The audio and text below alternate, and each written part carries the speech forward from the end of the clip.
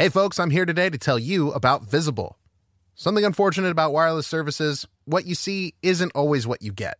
But with Visible, what you see is what you get. No perception check required. Switch to Visible, the wireless company that makes wireless visible. Get a one-line plan with unlimited 5G data powered by Verizon for just $25 a month, taxes and fees included. If you're looking for a carrier that is upfront with no hidden fees, then go to Visible.com to make the switch. You don't need more than one line of wireless to save, and you're going to be getting unlimited 5G data powered by Verizon. Visible is the wireless carrier that's constantly operating from a zone of truth. In their quest for total transparency, Visible wants you to know the monthly rate on the Visible plan. For data management practices and additional terms, visit Visible.com. Save on wireless without the hassle. Switch to Visible today and save at Visible.com. Greetings, adventurers. Today we're excited to introduce you to a new story, Dark Dice, a horror podcast that blurs the line between actual play and audio drama, where the story is determined by the roll of the dice. 6 adventurers embark on a journey into the ruinous domain of the Nameless God. They will never be the same again.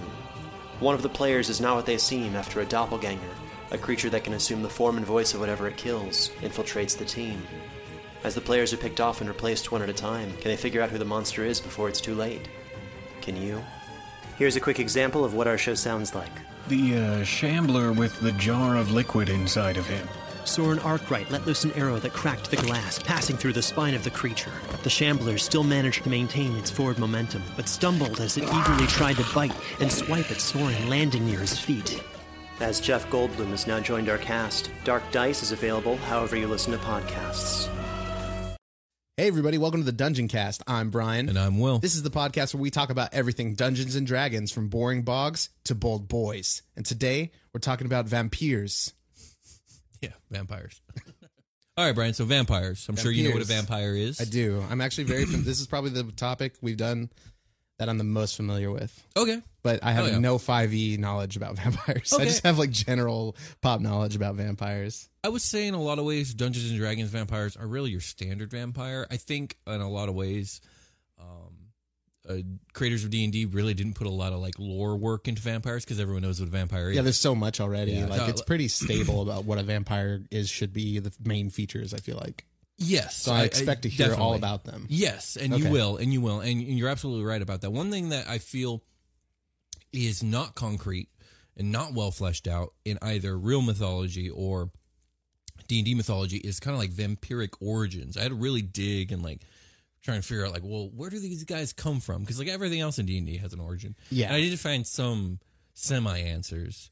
But what do you know about vampires outside of D&D when it comes to their origin? Do you know much of anything there? Well, in the Stephen King universe, they're like a great beyond creature. Okay, that's a very interesting take. I know you've told me about that, where they're almost like an elder one. Yeah, there's like a tier system that he sets up where like you have these lower vampires are like mosquitoes, like your foot guys that don't create more vampires, they're just feeders. Right. And then you have like these type 2s that I believe can make mosquitoes. Mm-hmm. And then you have type 1s. They're not called mosquitoes, are they? They're referred to in the books as mosquitoes, because they're much like a mosquito, where they're like mostly just mindless. Harmless, yeah. Right. And they're normal people during the day, and they just like go into this vampiric state at night, and they don't remember it, but they have the need to feed, and it's like very primal, right? So then the type 2s, they're more aware of what they're doing, I believe, and then the type 1s are very, very dangerous, very, very. Probably not. I've heard you talk about Dracula in like Castlevania. Probably not that powerful, but approaching a power level that's like it's very severe. And then you have the grandfathers or the elder vampires that can make type 1 vampires. Okay. So I read Salem's Lot by Stephen King, and that's deals with a type 1 vampire that takes over a small town. Right. And it just like it spirals out of control so quickly. Like it starts very slow because you got one foot soldier like wandering around, and then all of a sudden a couple nights go by and it's just the town is lost and nobody knew about it. Right. It's pretty crazy. Okay. In D&D there is a much smaller tier system that is similar. You have what are called vampire spawn and just regular vampires. I would argue that there is a third tier above that. Although there aren't really stats for it and it's not really in the lore. It's just that D&D has their own. Well, first, okay, so vampire spawns are created by vampires. Okay. And they're kind of like your mosquitoes, but they're a little more harmful than that. They do have their own agency. They know they're vampires. They are vampires. They're evil. Okay. But they are enthralled to their creator. And they can't create more vampires. And I think their power, their different powers are much more limited than a normal vampire. Okay. And the only way for them to become a normal vampire is if their creator lets them drink some of his or her blood. And then at that point, they have their own agency. They kind of move up a tier and they become a full-fledged vampire. Nice. Okay. Now, I would argue that there are some vampires that are a lot more powerful than your standard vampire because D&D has their own version of Dracula. His name is Strahd von Zarovich. Okay, cool. And we won't talk too much about him, although it's hard not to talk about him in the vampire episode. But the reason I don't want to talk too much about him is we will talk about him very, very extensively in our Castle Ravenloft episode because Castle Ravenloft is a campaign setting. It's like the gothic horror campaign setting of D&D, and he is like the center of all that. Sweet. Okay. But Strahd von Zarovich is leaps and bounds more powerful than your regular vampire, which is already very powerful, and he's considered the original vampire, much like Dracula. Yeah, your Dracula types. Yeah, and so Nosferatu. Yeah, your Nosferatu, and there are some other possible origins for vampires. I've seen where there was a book I was reading for D&D where it was basically like the first vampire was the result of succubi's kiss of death. Okay. And for some reason, some unexplained reason, it rose up and became a vampire. And like this could make some sense because like there are a lot of shared similarities between succubi and vampire. Okay, yeah. There's like that enthrallment, enthrallment, the alluring charm. The bat wings, I guess, because like vampires can turn into bats in D&D. Right. That's a pretty standard. Like Dracula supposedly can turn into like a flock of bats or just one bat. It's unclear. Yeah. The feeding on life force, where it's like it's even said like vampires feed on the life force of humans. They just do that through the blood. Right. It's like not the actual physical thing of blood that they need. It's whatever magical properties they're getting from it. Yeah, it's like a metaphor. Like you're powered by your blood or whatever. Your heart pumps it. Which is actually interesting that like the thing that they desire is like this physical symbol of life force, because there's so many things about vampires in D&D that they're constantly craving physical symbols of something not physical, which we'll get into when it comes to like all the very like dark desires. Do you remember that episode of SpongeBob with the hash slinging slasher? Very vaguely. At the very end, they're like, it was like they were explaining everything that was going on, all these weird phenomenons, and they're like, but what about the lights? How are the lights flicking on and off? And they go to the corner and it's like a Nosferatu flicking the lights on and off. Oh yes, I do like, remember Nosferatu. That's so stupid. I'm like, what the fuck? I love SpongeBob. And sometimes it's just considered like a necromantic ritual, like an alternative to lichdom for like a wizard. Like they want to be immortal. Okay, cool. But maybe they don't got what it takes to become a lich. Well, you could become a vampire. Okay, so it's magic related, obviously. It could be magic related, yeah. Which a lot of like undeath and all these weird transformation things are. Yeah, like skeleton ligaments. The Strahd von Zarovich thing works really well because, here's real quick, Strahd. Dracula was a count. Strahd's a baron. So okay, there we go. That is. So basically, Strahd was a baron of some land.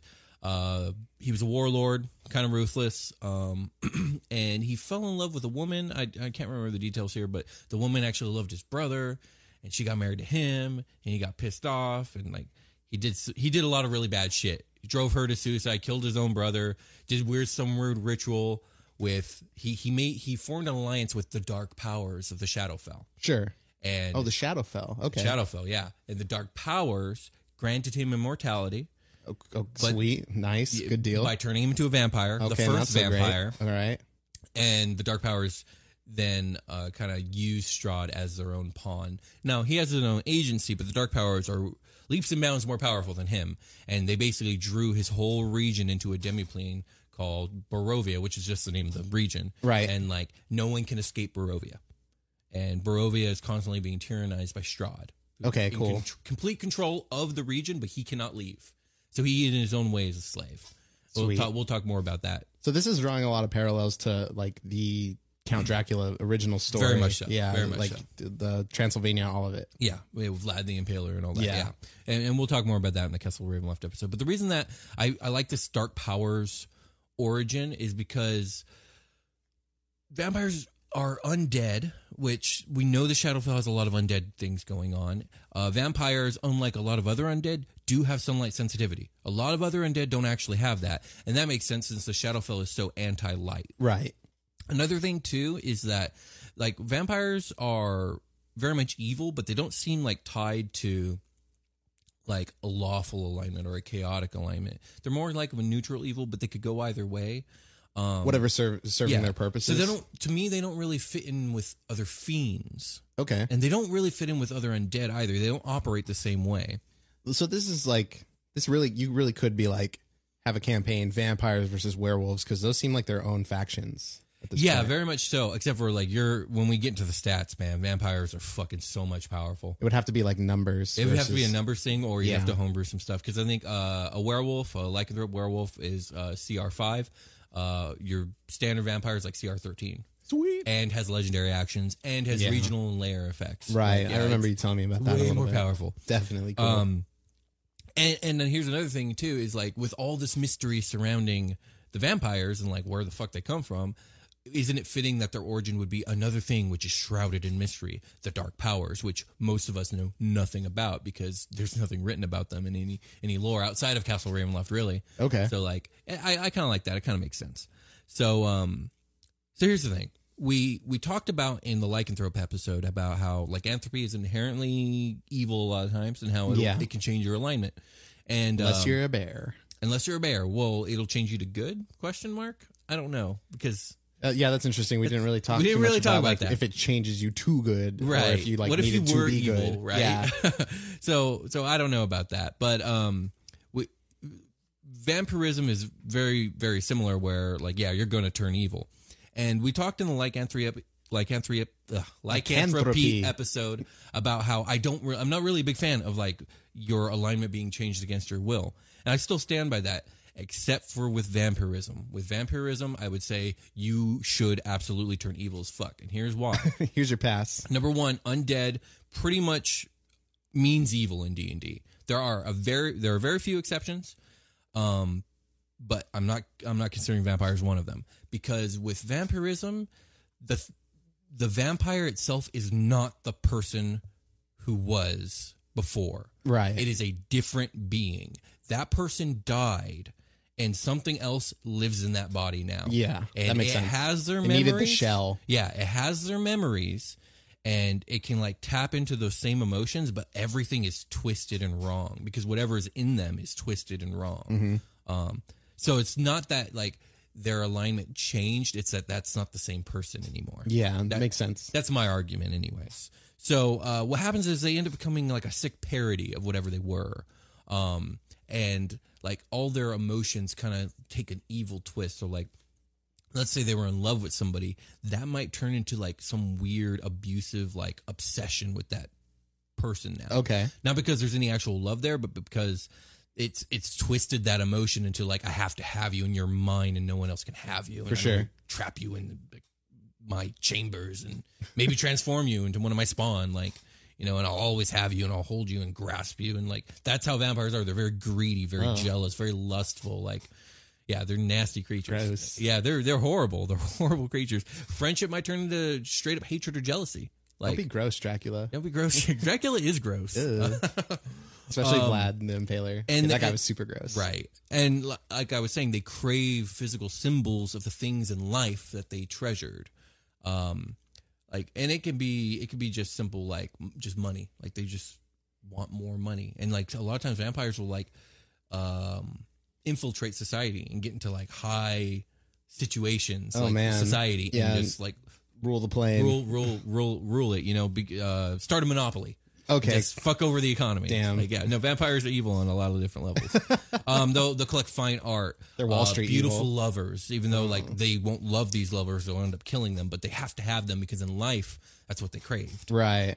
So it's really dependent on your shell a little bit what kind of evil's about to sprout out, what direction they're going to go in. Very much so. That sometimes they'll collect trophies of their former enemies. Oh, dude, that's like some kind of like chaos theory, like butterfly effect sort of thing. That's nasty. Yeah, it's pretty weird shit, man. So I don't know. Do you got any questions about vampires so far before we dive into some of this other stuff? I mean, that's some cool like D&D. Like I feel like a lot of these big topics we touch on are just like I would like, okay, this is what's going on in my campaign. Like, there's no way, like, how can I cram all of it into one campaign, you know? Yeah. And I'm sure people do, and you can, and it's probably a great way to do it. But I can't fathom it. There's just you can go so deep with just this. I mean, if you play absolutely. If you play for like years and years, and you have the same party or people die off or whatever, but the same ongoing thing, and you're like, okay, now we're doing this. Yeah, and that's okay, because I mean, D&D doesn't have to be any one of anything. Like you could have a D&D world where like, well, vampires and the undead don't exist in my world. For sure. Like, period, end of story. And that won't really affect much of anything. Or you could have entire D&D campaigns that have nothing but vampires, zombies, and werewolves, like just gothic horror, and that's all you do. I mean, I've seen whole D&D campaigns that run just inside one city, and your levels 1 to 15 just doing shit in that city, because it's a big metropolitan area and a lot of shit goes down. So like D&D can be whatever you want it to be. You don't have to use any of this stuff, but here it is. You want to take a rest? Yeah, I think it's time. Let's take a rest.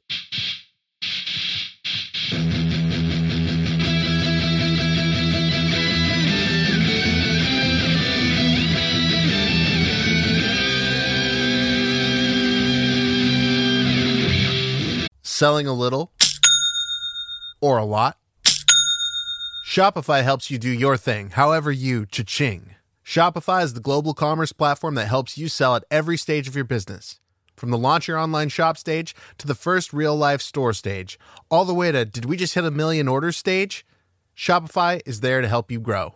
Whether you're selling scented soap or offering outdoor outfits, Shopify helps you sell everywhere. From their all-in-one e-commerce platform to their in-person POS system, wherever and whatever you're selling, Shopify's got you covered. Shopify helps you turn browsers into buyers with the internet's best converting checkout, 15% better on average compared to other leading commerce platforms. And sell more with less effort thanks to Shopify Magic, your AI-powered all-star. Shopify is great. They're taking businesses of all sizes, cradling them in their arms, to help them grow by giving them the tools they need. Shopify powers 10% of all e-commerce in the U.S., and Shopify is the global force behind Allbirds, Rothy's, and Brooklinen, and millions of other entrepreneurs of every size across 175 countries. Plus, Shopify's award-winning 24/7 help is there to support your success at every step of the way. Because businesses that grow with Shopify. Sign up for a $1 per month trial period at shopify.com/dungeoncast, all lowercase. Go to shopify.com/dungeoncast now to grow your business no matter what stage you're in. Shopify.com/dungeoncast. Hey there, this is Justin Bartha. I made a funny new podcast, King of the Egg Cream. It has the greatest cast in the history of podcasts with actors like Louis Black. I'm torn by my feelings for 2 women. Bobby Cannavale. You can eat it, or if someone hits you, you can put it on your cut. Melanie Linsky. I wonder what these marvelous things are that look just like boiled chicken feet. Jason Ritter. I can break things and pick locks and kill people. Michael Stuhlbarg. The whole point is to inspire people that they should make themselves better. Ari Grainer. No, don't whet its appetite. What are you, an idiot? Me, Justin Bartha. That's not just any egg cream, that's a Lemke's special. And all narrated by the hilarious Richard Kind. This is the story of Harry Dalowitz and how he rose from nothing to become New York's King of the Egg Cream. So if you like funny true stories, come listen to King of the Egg Cream, available wherever you get your podcasts. Hey everybody, and welcome to the part of the episode where we stop talking about the last thing, scary stuff. Yeah, let's talk about you guys. Thanks guys for listening to the show and watching the show and coming out and supporting the show. Thank you so much. We really appreciate everybody that's been tweeting at us, tweeting about the show, getting on iTunes and leaving those reviews.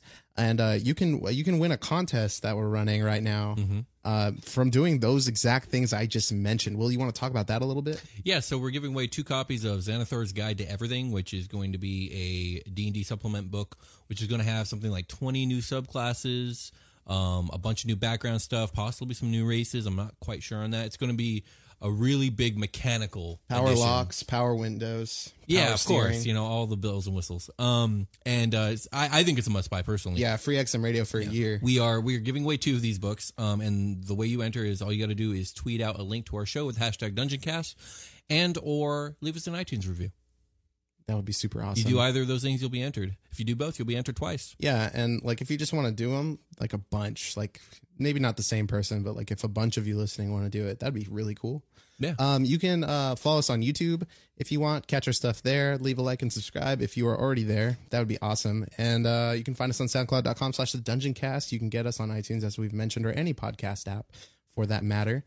But that's pretty much it. I think this rest was. No, that's not quite. Wait, what do we got? We also. Will, what else is there? Also started a Patreon. That's right. Well, as of now, I know it's new, but as yeah, we're we recording got one. this, it hasn't launched yet That's because true. we're ahead of the game. We are. We're ahead of the game, A but little bit. it's set to launch and will have launched and have been out for a little bit now. Yeah, I think so. Get on and there. If Shit, there's so if much you good bonus content. I've been working my ass off. Yeah, you have.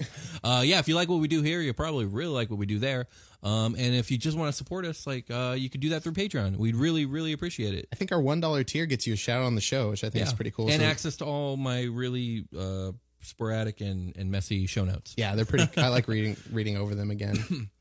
But yeah, other than that, I think now it's time to get back to the show. Let's go back now.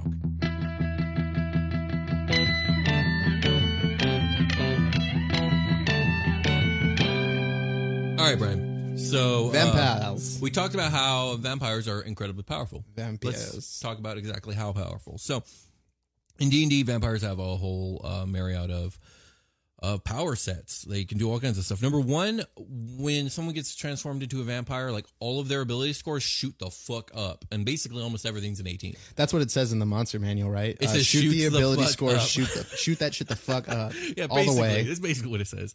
I mean, they get an 18 dex, 18 strength, 18 charisma, 17 wisdom, and 18 intelligence, and Holy an 18. shit. Yeah, it's just they become incredibly powerful, supernaturally powerful. They also gain number one, they're immortal. They don't have to breathe. They can transform. They have actually multiple forms. In 5th edition, there's only 2 forms outside of being just a humanoid vampire. One is they can transform into a bat. And the other is they can actually have a mist or gaseous form.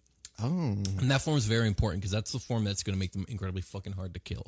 Yeah, you don't want to breathe that in. Because killing a vampire is incredibly hard. Yeah, they can turn into fucking gas. Well, not only hit you with my sword. Yeah, not only can they turn into gas, but they by default transform into gas the second they hit 0 HP. And they then have to get back to their resting place. And after spending, I think, an hour or so there, they can start regenerating HP and turn back into normal form. Holy shit. Yeah, that's so annoying as hell. Incredibly hard to kill. Unless you use the Mafuba. What the fuck is that? The evil containment wave. Oh, there you go. And Master Roshi puts evil people in jars. Yeah, there you go. That would probably work. And then throw it in some, just dip it in holy water. There you go. Although holy water isn't exactly a thing, there are other weaknesses. I do want to talk about how vampires are killed, as a chunk. Yeah, We're gonna get there, right? we'll get there. I just want to run through their power. Yeah, their power set. let's finish that. They have regeneration, which means every round they're just gaining HP. They can summon swarms of rats or bats to come help them at any given time. God, what is it with D&D and rats? I don't know. They just really using them. Yeah, they really do. I mean, I think lately we've just tapping into the lore that does. Let me just summon a bunch of they're all the rats from Mission Impossible. That fucking fat ass rat in the vet. That movie I still haven't seen. Oh man, I YouTube the part for that, you part did. for You you. did. It's just big this old big rat. ass nasty rat. There you go. Yeah, just a bunch of those. All of those. In previous editions of D&D, vampires could also transform into dire rats, dire bats, and dire wolves. And normal wolves. And they could just transform into any of these animals. Dire rats were capybara sized, right? Yes. Okay. We've decided that the dire rat is the size of a capybara. They get legendary actions. Okay. Which is just extra shit they can do on their turn. They have the inherent ability to charm all humanoids. They can create spawn, which are then enthralled to them and will do their bidding no matter what. Sick. That can't be broken. I think that's it for the power sets for the most part. They're also so inherently magically infused with the power of undeath, if you will, that they affect their region when they've made a layer. And so kind of everything within 500 feet of their lair, like something happens. Like the wolf, rat, and bat populations just boom.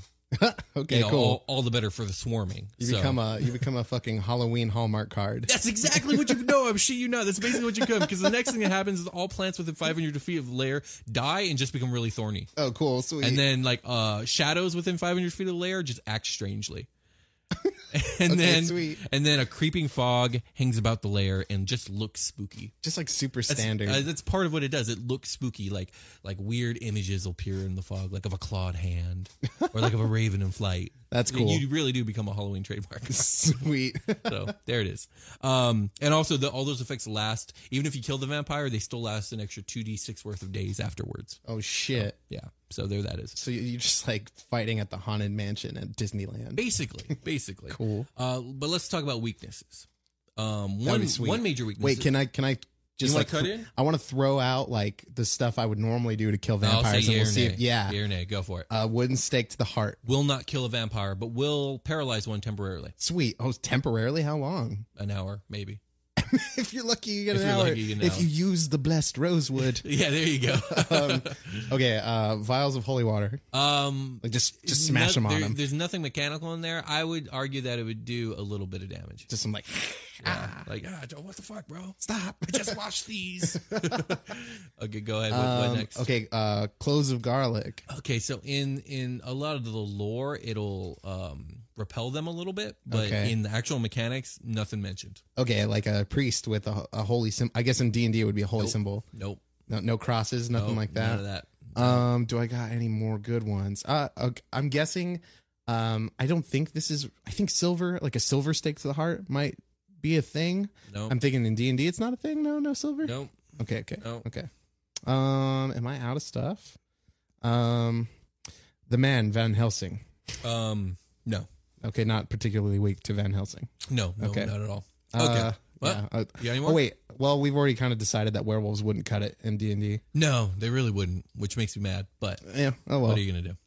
Okay, so let's talk about weaknesses. Okay. The main one, well, not the main one, but the main one that like I thought was interesting is they are true, and this is in normal vampire mythology, I think as well. They're truly anchored to the place they died. Oh. Or more the place they were put to rest.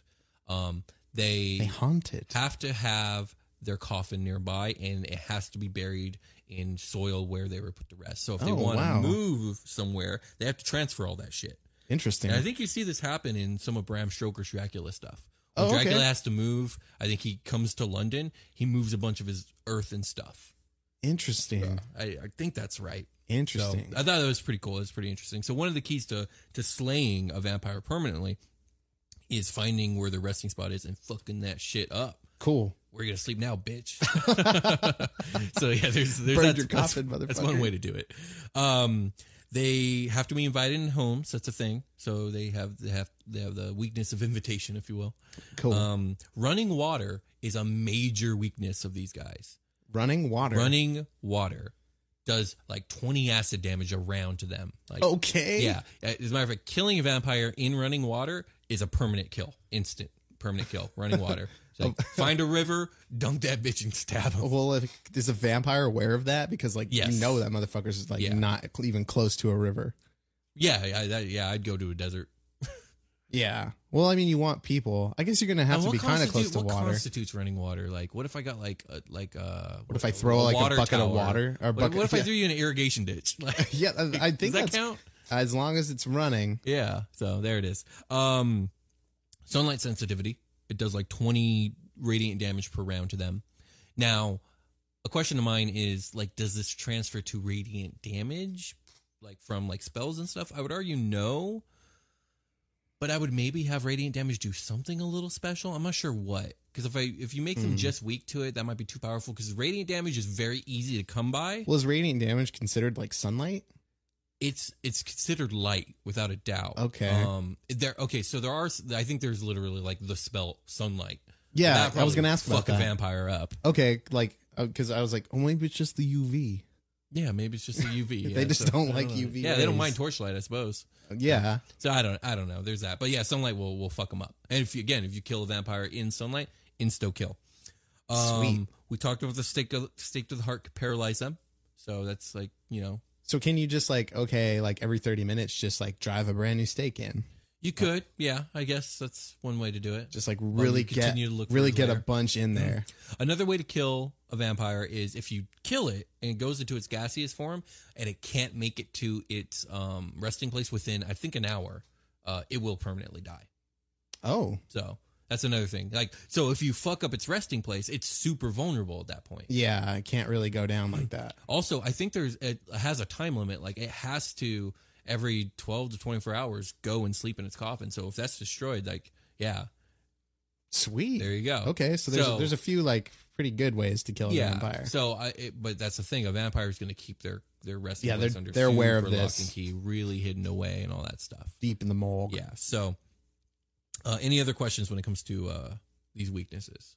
So we're back to like there's nothing that really deals double damage to it necessarily. Yeah, welcome to 5e. Yeah, so okay. There it is. What I find interesting about some of these weaknesses, and we talked a little bit about this in the Fae episode, how like a lot of the weaknesses for things that were Fae were things that were really mundane. Yes. It's kind of similar when it comes to vampires, because I think like, okay, so a lot of this lore originates from like old like Eastern European mythology amongst like the commoners of these societies, and like built into the lore, these commoners are going to have like ways to circumvent the danger of these monsters, and it's going to be really mundane things they have access to, like garlic. Yes, they were people like coating their homes in garlic. Yeah, there were people garlic. that really or like did that. Even just like, well, if you're in your house, though, you're okay. You know, like that part of the mythology. If you're in your house, you're cool. Yeah. Or if you're totally carrying garlic, you're all right. Shove garlic in all or the you know, cracks. as long as you get back across the river to the village, you'll be okay. Like those ideas, I kind of like that. There's a certain charm to that. Yeah, don't trust any rats that look like they could have been casted in Mission Impossible. There we go. Yeah, absolutely. So let's move on a little bit.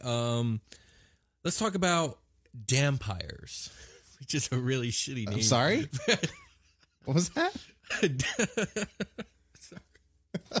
Dampires. Dampiers. Or dampiers or whatever. Okay, fuck. What? They're daywalkers. They're Blade's a dampier. Oh, you mean they haven't been like soaked in liquids? No, they're what?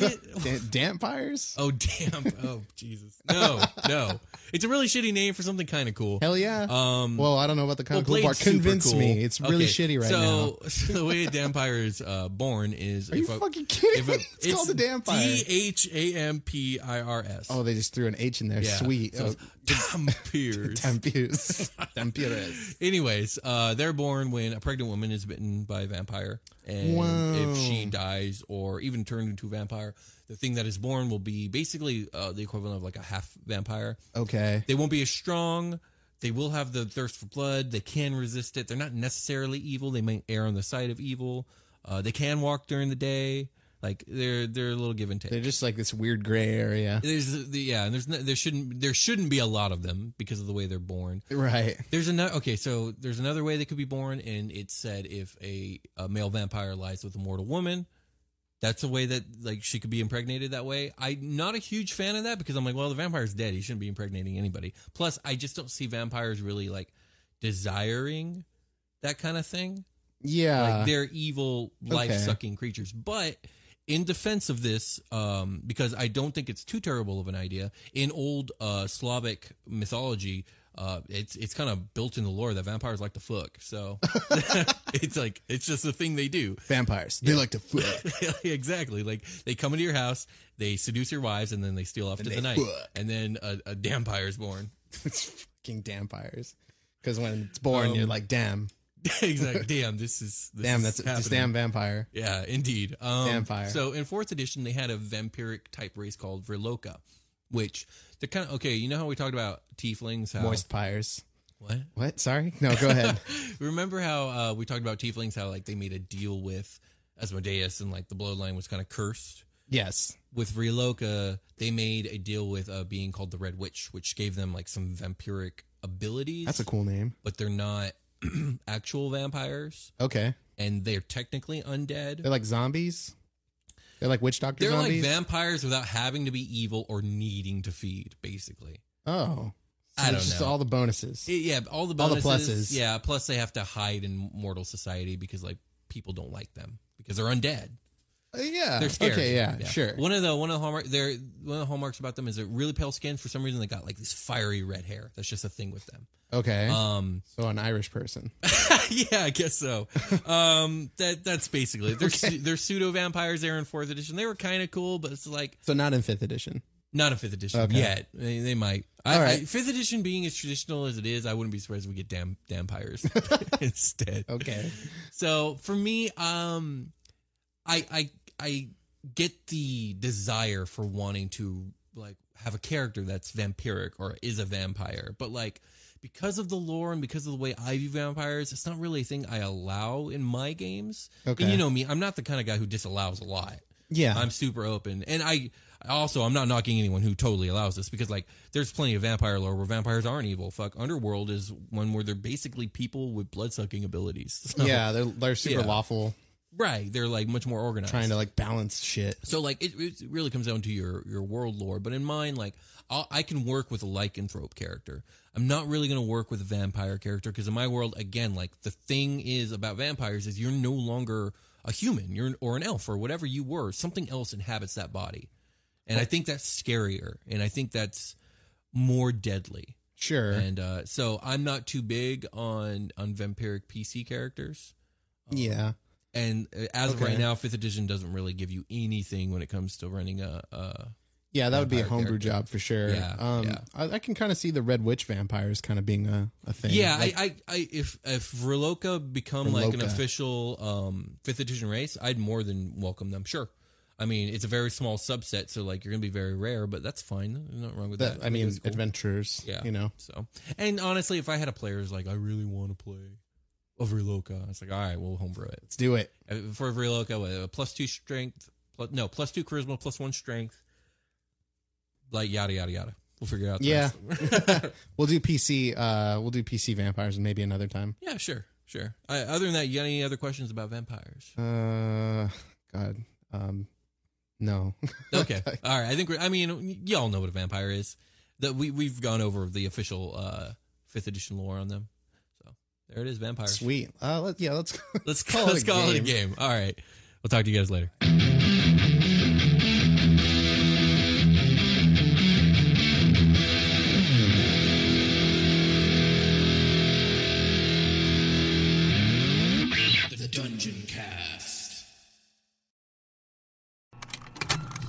Contained herein are the heresies of Radolf Burntwine, erstwhile monk turned traveling medical investigator. Join me as I uncover the blasphemous truth of a plague-ridden world, that ours is not a loving God, and we are not its favored children. The heresies of Radolf Burntwine, coming January 2nd, wherever podcasts are available.